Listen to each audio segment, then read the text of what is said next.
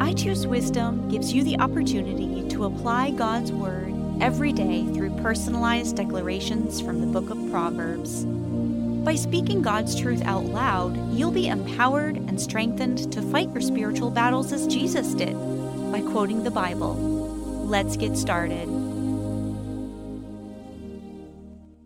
Proverbs 1:5. The wise will hear and increase their learning, and the person of understanding will acquire wise counsel and the skill to steer his course wisely and lead others to the truth.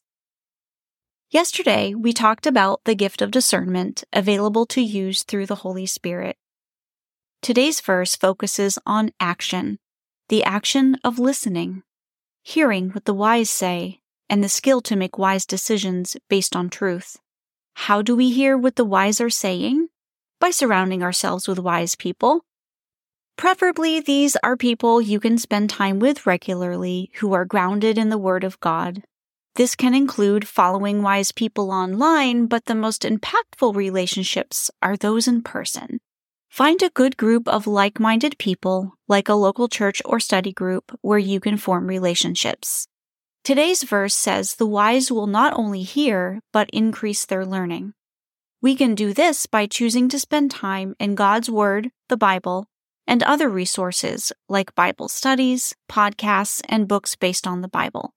We live in a time where information is readily and easily available through the internet. There's a wide variety of free and paid resources that can help you increase your learning. But it's important to remember to not only consume content, but apply what we've learned. Which leads to the last part of the verse, the skill to steer his course wisely and lead others to the truth.